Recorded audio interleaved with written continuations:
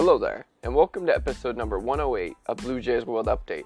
I'm your host, Thomas Hall, and let's get you up to date.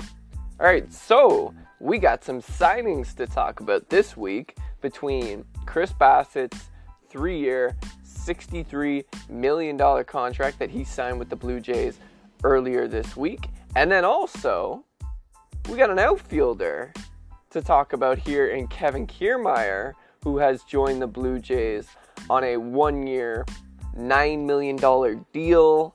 And it also includes incentives if he stays healthy and on the field for a certain number of games. So those are two moves that are very exciting, or should be very exciting for Blue Jays fans. Let's dive right in here.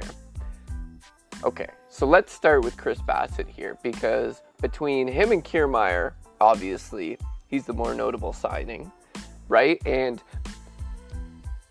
even though, for those of you who don't, follow baseball on a wide scale, then you probably haven't really heard of Chris Bassitt prior to a few days ago when the Blue Jays signed him.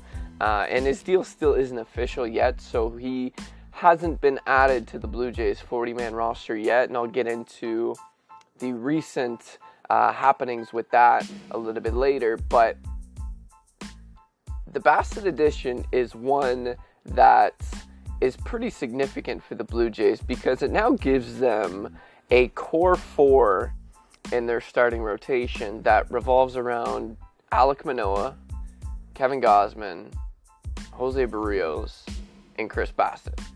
That's a really solid top four.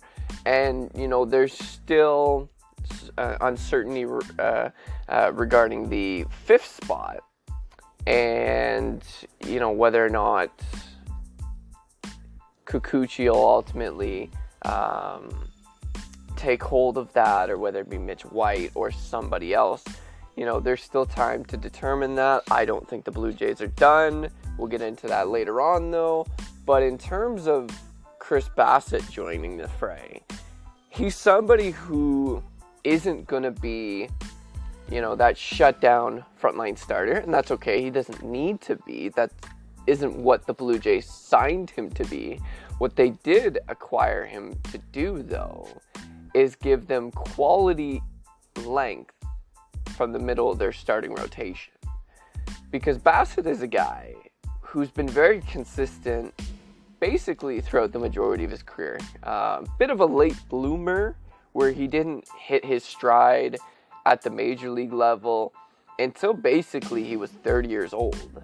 He didn't have his breakout season until 2019, and at that point that was his age 30 season. But since then, he has been one of the more reliable pitchers in the majors.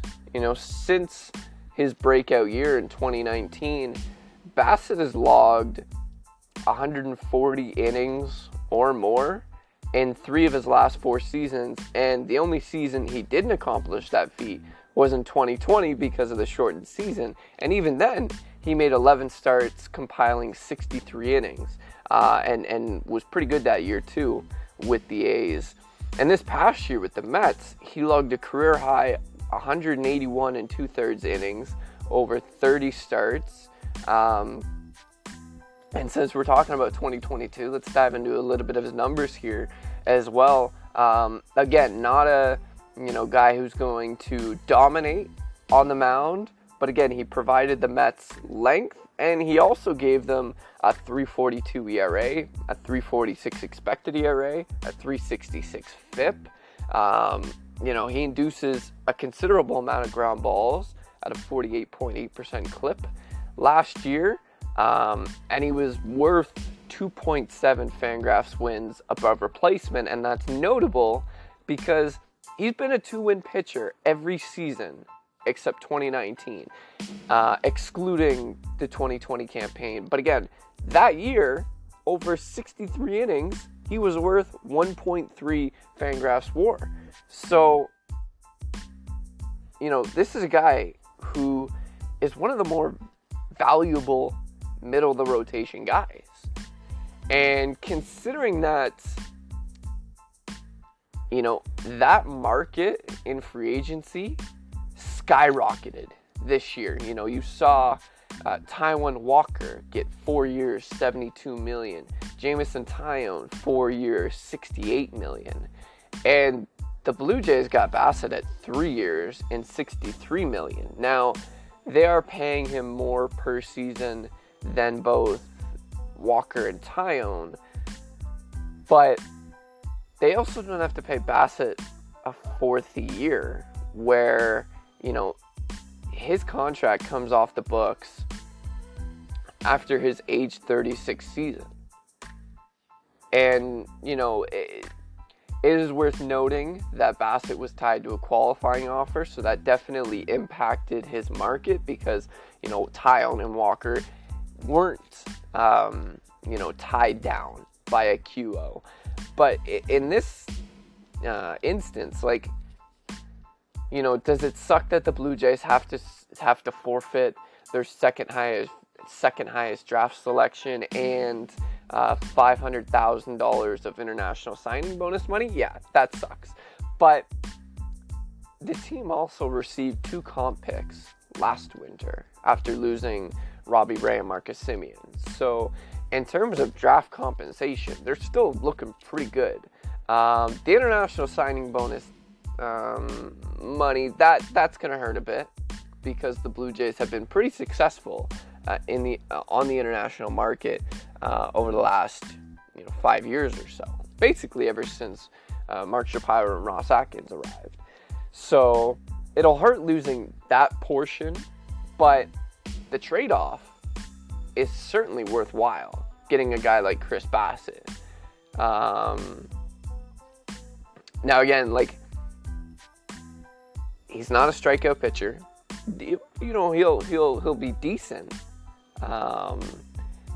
in that area, but you know, he's basically average when it comes to generating swing and miss. Like, his strikeout percentage ranked in the 46th percentile last season, whiff rate 30th percent. But again, he proves effective in other ways. So while he doesn't rack up strikeouts, he does limit walks. His walk rate ranked in the 68th percentile last year. And we already talked about his ground ball rate. Another one of his strengths, arguably the best one, is his ability to miss barrels and limit hard contact. Because last season, his hard hit rate against placed in the 87th percentile, and his average exit velocity ranked in the 95th percentile. Those are 2 notable factors, because for a guy in Bassitt who doesn't throw hard, like, his sinker averages 93 miles per hour, basically. It was at 92.8 miles per hour last season. So for a guy who doesn't throw hard, which in today's game, you wouldn't think he'd be successful, Bassitt executes his pitches in a different way. You know, he's not going to blow you away with velocity, but he relies on spin and pinpoint accuracy. And he also features a wide variety of options to, be effective against both righties and lefties. You know, like, there are some similarities between Chris Bassitt and someone like Ross Stripling, just in the sense that Stripling had 3 or 4 weapons that he relied on, depending on if there was a righty or a lefty at the plate. Bassitt's kind of the same way, where if he's facing a righty, he'll feature a heavy dose of sinkers, which he does against both lefties and righties. Last season, he threw his sinker 38.6% of the time against righties, but he also leaned on his slider, which was thrown at 25.3% of the time. He also utilized his four-seamer as well, and the reason why he did that is because Bassitt uses his sinker and slider in the lower half of the zone, right? Inducing a lot of those ground balls. But when he wants to change the eye level facing righties, he uses his four-seamer at the top of the zone. And even though, again, that averaged 93.1 miles per hour, didn't have a high spin rate, just in the 32nd percentile, but it doesn't feature a ton of vertical movement, so it doesn't drop a lot. Certainly less than league average, but it does its job effectively, and that is when hitters are focused on the lower half of the zone, Bassitt will just throw in those four-seamers to throw them off and basically change their eye level so that when he gets to two strikes, he can go back to the sinker-slider mix. And then, to top that off, he also features that curveball that he has, which is one of the more nastier curveballs in baseball just because of how slow it is. It averaged 71.5 miles per hour last season. And it doesn't feature a high spin rate, but because it's so slow and it has this arcing shape to it, it's like Zach Greinke's E-Fifth pitch. Not as slow, but has that same type of effectiveness on hitters. So he used that 11.2% of the time against righties last year, and it was really effective. Like, opponents hit just 161 against it with a 161 slugging, and it also produced a 26.2% whiff rate, which is, pretty decent for a pitch that you only use less than 15% of the time. And then, occasionally he'd mix in this cutter and changeup, but he used both less than 8% of the time last season against righties. And then when a lefty's up, again, he'll still use the heavy dose of his sinker, but he'll actually throw his cutter more against lefties. And the reason why he does that is because he locates his cutter primarily in the top left corner. If you're on the pitcher's mound and facing the plate, it's in the top left-hand corner, and it doesn't feature a ton of horizontal movement, but it has just enough to throw hitters off where you think it's going to be on the plate and then it'll break in towards lefties. So Bassitt used that almost 28% of the time last season. That actually outpaced his sinker, which sat at 27.7% of the time. Both of those weapons were pretty effective against lefties last season. His cutter more than his sinker. But then he'll throw his curveball about 17% of the time. So it's basically his third offering against lefties. And again, with that arcing shape and its slow velocity, it fools batters. Like, they hit just 152. Lefties hit just 152 against it with a 217 slugging and a 26.8% whiff rate. So again, Bassitt is reliant upon, his sinker, his cutter, his slider, his four-seamer. But his curveball is one of the more underrated pitches in his arsenal. He can't use it too much because then it loses its effectiveness.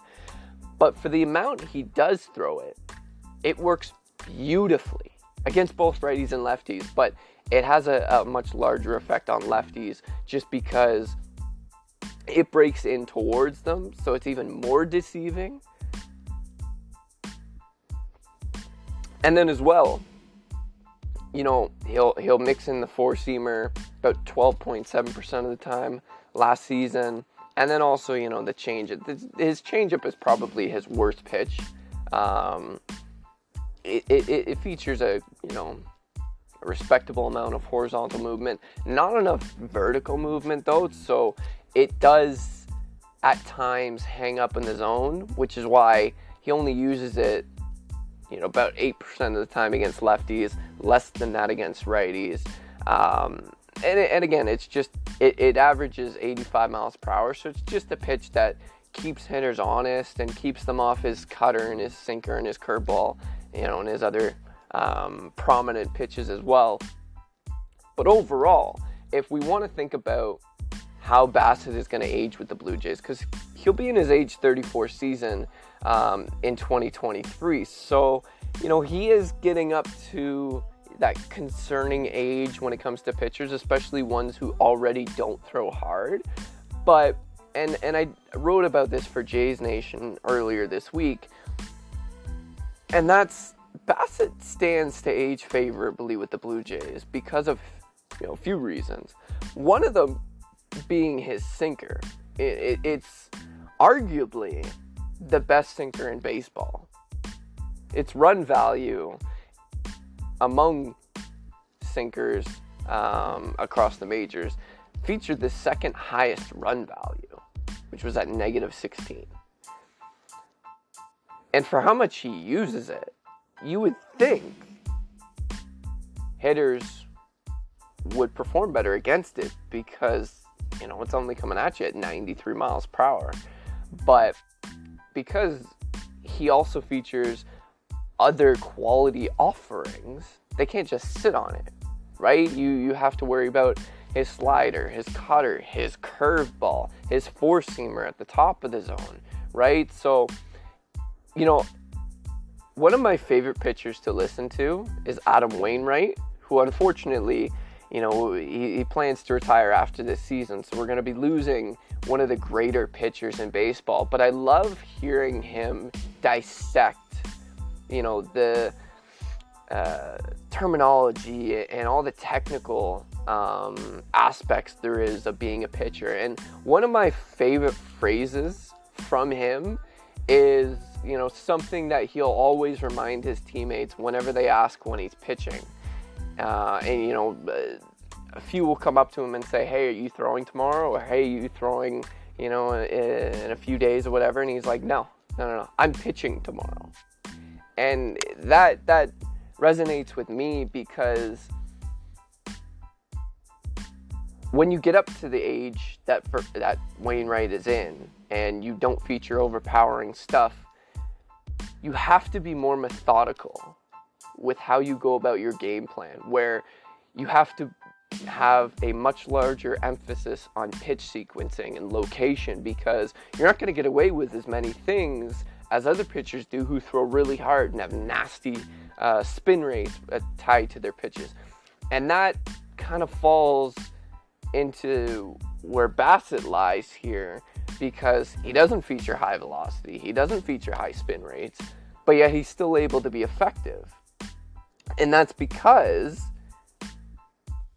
he goes about that same game plan where pitch sequencing is a big part about who he is, and location, same thing, right? Changing the eye level, giving so many different weapons that hitters have to worry about, right? And that's one of the biggest reasons why I see Chris Bassitt aging favorably with the Blue Jays. Another reason is the fact that he's been so available over the last few years, logging so many innings, being so consistent with his traditional metrics, right? Like, he hasn't had an ERA or FIP above 3, north of 4 since 2019. Since 2020. 2019, he still had an ERA below 4, but his expected ERA and FIP was just north of 4. Again, 2-win pitcher or better in every season since 2019. The only year he didn't surpass 2 was in 2020, but yet he was still worth 1.3. Even though he's not one of the more flashy pitchers out there, he's still going to play an effective role for the Blue Jays next season and beyond that as well. So I really like this ad by the Blue Jays, especially because just of the terms of the deal. I was solely expecting, regardless if Bassitt signed with the Blue Jays, that he was probably going to get 4 years and around $20 million per season, and he is going to earn $21 million over his 3 years with the Blue Jays each season. But the fact that they didn't have to go a 4th year with him is just huge in my mind, because who knows what Bassitt's age 37 season is going to be like.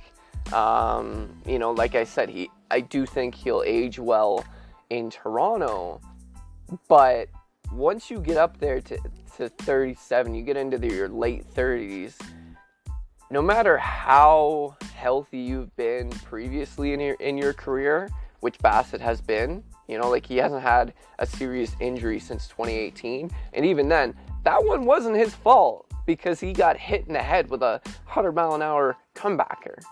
So, he's been pretty available throughout his entire career, despite being a late bloomer. But you can kind of throw that stuff down the drain once you get into your late 30s because, just historically with pitchers, that's when your arm and shoulder and lat and all that starts to kind of go on you. And, even though he's been effective with everything that he has up to this point, for someone who doesn't throw hard and his stuff analytically, in terms of spin rate and movement and all that, doesn't grade, fantastically. I don't think that's a word, but still, I would just be a little concerned if the Blue Jays had given him that extra year. If anything, this may have been the type of deal that they sort of wish they could have signed Hyun-Jin Ryu to, right? Because if we think back to 2019, when he signed with the team, a lot of teams on the open market were offering Ryu 3 years, $20 million per season. But the Blue Jays stepped up and gave Ryu that 4th year, which, we fast forward to now, is his final year with the team, and he's going to spend most, if not all, of next season on the IL because of Tommy John surgery. And, had the Blue Jays not had to, step up and give Ryu that 4th year, like they didn't have to for Bassitt, his deal would be off the books by now.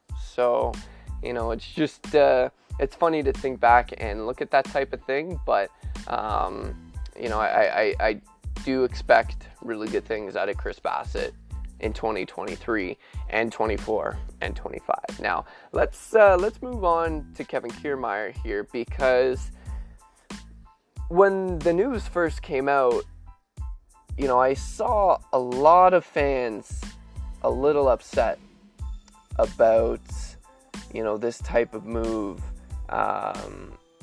for the Blue Jays. And, I think that's largely because a lot of misinformation was going around about when, what his role was ultimately going to be with the team. I saw far too many people viewing this signing as strictly Teoscar Hernandez's replacement, and that's just simply not true.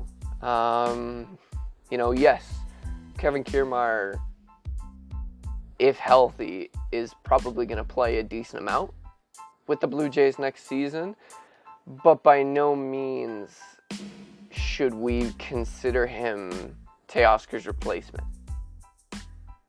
The Blue Jays are going to add another outfielder this winter. I don't know who that's going to be, whether it's going to be, Michael Conforto or Michael Brantley, Joey Gallo, or acquire somebody from, the Diamondbacks or the Pirates or the Cubs, the Padres, the Giants, whoever it ends up being. They're not done adding, and I think, Arden Zwelling from Sportsnet put this into perspective very well the other day in his piece, saying Kevin Kiermaier is like combining Tapia, Zimmer, and Jackie Bradley Jr. into one player. And I couldn't agree more with that sentiment, because that's basically who Kiermaier is. If not a better defender than all three put together. Maybe, it's hard to say, but the main takeaway here is that the Blue Jays signed Kiermaier to a 1-year deal, so it's basically just a 1-year flyer on him, who's still just 32. It's not like he's 35. There is concern, obviously, because he's coming off hip surgery from this past August. So, you wonder whether or not that's going to take a little bit away from his range. But that's the risk you run with a guy like Kiermaier. But obviously, the Blue Jays would have done their due diligence with Kiermaier. He already passed his physical. So, health-wise, the Blue Jays, appear to have gotten everything they needed to feel comfortable about Kiermaier's status for next season. But, obviously, the best precursor to an injury is a former one. And Kiermaier is coming off a pretty big one. And even still, he has had trouble staying healthy throughout his career previously. There was a point from 2017 to 2018 where, he played in fewer than 100 games per season. But when on the field, Kiermaier is arguably the best defensive center fielder in the game, right? Among center fielders, Kiermaier has the most defensive runs saved since 2015. And he ranks second in outs above average, only behind Lorenzo King, who placed higher than him during that span. So, considering that the Blue Jays, one of the bigger things they wanted to check off their to-do list this winter was improve their outfield defense. And by removing Tapia and Hernandez and inserting Kevin Kiermaier, they've done that. And what this also does too is Kiermaier, when he's playing, is primarily going to be in center field. And on those days when Springer's not getting a day off or he's DHing, he's going to be in right field, where, two things. He's better defensively in right, and two, it should take less of a toll on his body physically, which should help him stay on the field a lot more versus what he's been the last few years, where he's struggled to stay healthy. And as well, Kiermaier does hit left-handed, right? So this does give the Blue Jays a little bit of that lineup balance that they're hoping to accomplish. Obviously, hitting is not one of Kiermaier's strengths. In the 63 games that he played last season, he slashed 228, 281, 369 with 7 home runs, 22 RBIs, and a 90 weighted runs created plus score. So that means he was 10% worse than league average last season. And in 2021, when he played in 122 games, he only posted a 101 weighted runs created plus score. So he was only 1% better than league average. So, offensively, he's not going to give you a whole hell of a lot, but he makes up for it in the field. And that's certainly one of the reasons why you want him on your team. And I think as well, his role when he's not starting primarily is going to be a late game defensive replacement, where you see Kiermaier put in center and Springer move to right field. Something that, the Blue Jays showcased numerous times last season with Bradley Zimmer. But the thing is now, Kiermaier, one, can hit better, not much, but better than Bradley Zimmer. And two, he's an even better defender, if healthy, than Bradley Zimmer as well. So I don't see this being as a terrible move at all. Also, if you want to, just dabble into some, advanced metrics here and have a little bit more confidence that Kiermaier can still play at an elite level defensively, his sprint speed has ranked in the 90th percentile or better every single season since 2015, which is when the StatCast era began.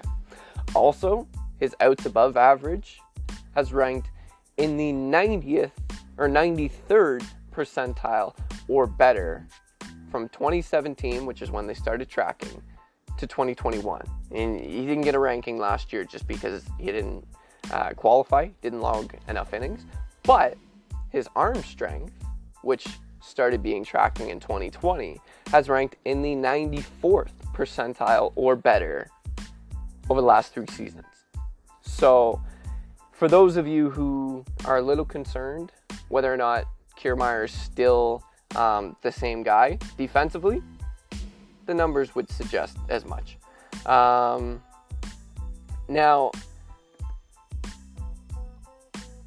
again, for those concerned that, Kiermaier might be promoted or used more in a starting capacity, let me remind you that Tapia played 128 games last year, and that was because of injuries to Gurriel, Springer, and Hernandez. I don't expect Kevin Kiermaier to play 128 games next season, logging 433 plate appearances like Tapia. But even if he does, let's just say, for argument's sake, last season, Tapia was worth 0.3 Fangraphs wins above replacement in that role that he played. Kiermaier, who played 122 games and 390 plate appearances in 2021, was worth 2.5 wins above replacement. So even if he plays close to as much as Tapia next season, chances are he's going to provide more than double the amount of value that Tapia gave the Blue Jays last season. So, if Kiermaier ends up playing in 100 games, in and around there, earning, again, close to 300, if not a little bit more, plate appearances, probably not a bad thing for the Blue Jays. But I think it'll also depend on who comes next, right? Because they're not done spending, and they shouldn't be, because their team is still incomplete, right? Like, you can't, well, I guess you could, but it's not ideal to go into a season with a big league outfield consisting of Gurriel, Kiermaier, and Springer. Ideally, it'd be nice to add another left-handed hitter to that outfield. Again, possibly somebody like Michael Conforto or Brantley or Gallo. But, there's also a situation here involving the team's 40-man roster, which is now full, and they still have to add Bassett to the 40-man, which will put them at 41 players, meaning they would have to subtract somebody from that group to add Bassett. Now they could do that because they have some, candidates like Trent Thornton, Anthony Kay, Thomas Hatch, Nathan Lukes, who could all warrant being designated for assignment. But there's also the possibility that the team pulls off a, maybe not a blockbuster, but very notable trade that solves a bit of that problem for them while also acquiring an outfielder. So, it'll certainly be interesting to see if they take that route, because it would kind of be like killing two birds with one stone, where you could kind of trim the fat from your 40-man, create some extra space for a Bassett and whoever ends up being that outfielder that you acquire. But it also would create space for the Blue Jays to continue adding to their pitching staff, because it doesn't seem like they're done in that area either. They're still looking at some starting pitching options. Sportsnet's Ben Nicholson-Smith reported that the teams looked into Johnny Cueto, who, despite being 36 years old, he'll be 37 next season. He's still an effective pitcher at this stage of his career. Like, he filled a massive void for the White Sox last season, putting up 158 in the third innings pitch, being worth 2.4 Fangraphs wins above replacement. That was his highest rating since 2016. So clearly he's still got more in the tank at this point, and he's somebody who could bounce back and forth between the rotation and the bullpen. That versatility like the Blue Jays prefer to have regarding that fifth spot, and even just in terms of depth, they like to have people who can, you know, bounce back and forth between two different roles. So Cueto would make a lot of sense to me. There's also other names out there like Drew Smyly, Chris Archer. Those are two other guys who would make a lot of sense for the Blue Jays, but they're also still looking to improve their bullpen even after acquiring Eric Swanson. You know, it seems like they're still looking at possibly adding another high leverage left-hander to the mix, somebody who could join Tim Meza at the back end of the Blue Jays bullpen.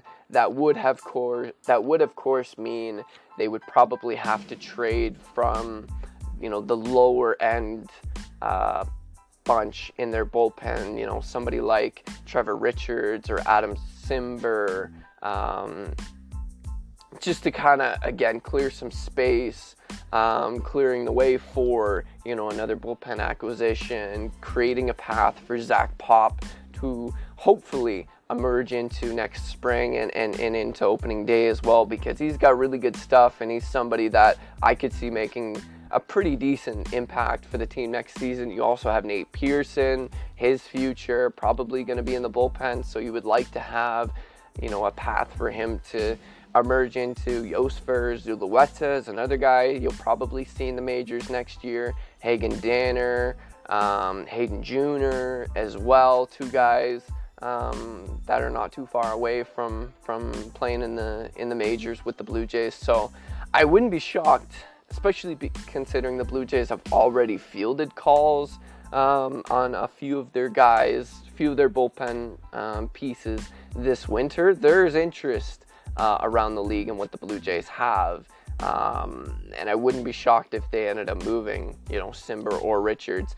And, you know, just to put into perspective how active the Blue Jays have been this winter, they're projected, following the Bassett and Kiermaier signings, they're projected to feature the 5th highest payroll next season, and they have also they will cross the luxury tax once Chris Bassett's deal becomes official, because that would push their luxury tax, their CBT payroll, which is each player's average annual value totaled up together. It's going to be just north, or at least once Bassett's deal clears, it'll be just north of that initial $233 million threshold. So that is uncharted territory for this team that, one, has never surpassed a $200 million payroll. They're certainly going to do that this year, and they've never been a luxury tax team at all throughout their existence. So as much hate as a lot of fans have given to Mark Shapiro, especially since he came on with the Blue Jays, they need to probably issue a bit of a retraction there, because the relationship that Shapiro has built since arriving with the Blue Jays, which came in 2015, since he joined, you know, he's formed a really strong connection with Rogers Communications, and without that, none of this spending would be possible. We would have never been talking about this team coming out and saying the CBT threshold is not going to be an obstacle for us, which Mark Shapiro said at the winter meetings. Shockingly, he issued that, you know, thrilling statement to all the media members in attendance. Like, that's just, it's mind-blowing to me that we actually got confirmation from the team that they're willing to spend into the luxury tax. Like, that's just, It's a changing of the guard, and it should make every single Blue Jays fan extremely excited, because that means this team is willing to invest into their product much more than they have ever done so previously. And that's just, it's so relieving to have that, because, for so long you'd look at just the teams that are in the AL East, right? You look at the Yankees, you look at the Red Sox, who, in recent years have I guess they've how do I put this properly? The Yankees and especially the Red Sox, who, have lost Mookie Betts and Bogarts and are nowhere close to the luxury tax. The Yankees have, maneuvered their way around the CBT in recent years and haven't exactly been the big spenders that they used to be, especially when you look across town and see the New York Mets just spending whatever they want, because Steve Cohen just doesn't care about the luxury tax, and he's basically given the middle finger to the other 29 owners who put in that luxury tax threshold, that extra one at the top that was basically named the Steve Cohen tax. He basically has now told them to go F themselves, spending, far beyond $300 million and just this crazy amount of money. So the Jays aren't going to do that, but the fact that they are above the luxury, or projected to be above the luxury tax, and aren't done spending either, should just help everyone sleep better at night regarding this team. And so it'll be interesting to see what comes next for them. The pitching market has heated up, especially lately. We see just yesterday Noah Syndergaard signing with the Los Angeles Dodgers, Brad Boxberger signing earlier today as well. So it wouldn't shock me if the Blue Jays make another pitching addition sometime soon. Obviously the holidays aren't too far away from now, so perhaps they take a bit of a break here until the new year before making any more signings, but you never know what happens during this crazy time of the year. But the off season has certainly gotten off to a really good start for the Blue Jays, right? I'd probably grade them at like a B right now, between the Hernandez trade, the Bassett and Kiermaier signings. I'd put them at a B, and if they add another outfielder, another starting pitcher, and even a reliever, they add 3 more. If they make 3 more additions, I'd probably put them, A-, A. But again, too, winning the off season isn't gonna win you. Doesn't necessarily win you a World Series. So even though we see a lot of teams like the Mets and the Padres and the Phillies as well spending a lot of money, doesn't necessarily translate to wins the following season. So that's just something to keep in mind throughout this winter. But that does it for this week's episode. I hope all of you will join me next time for another edition of Blue Jays World Update. And happy holidays to everyone. Thanks for listening.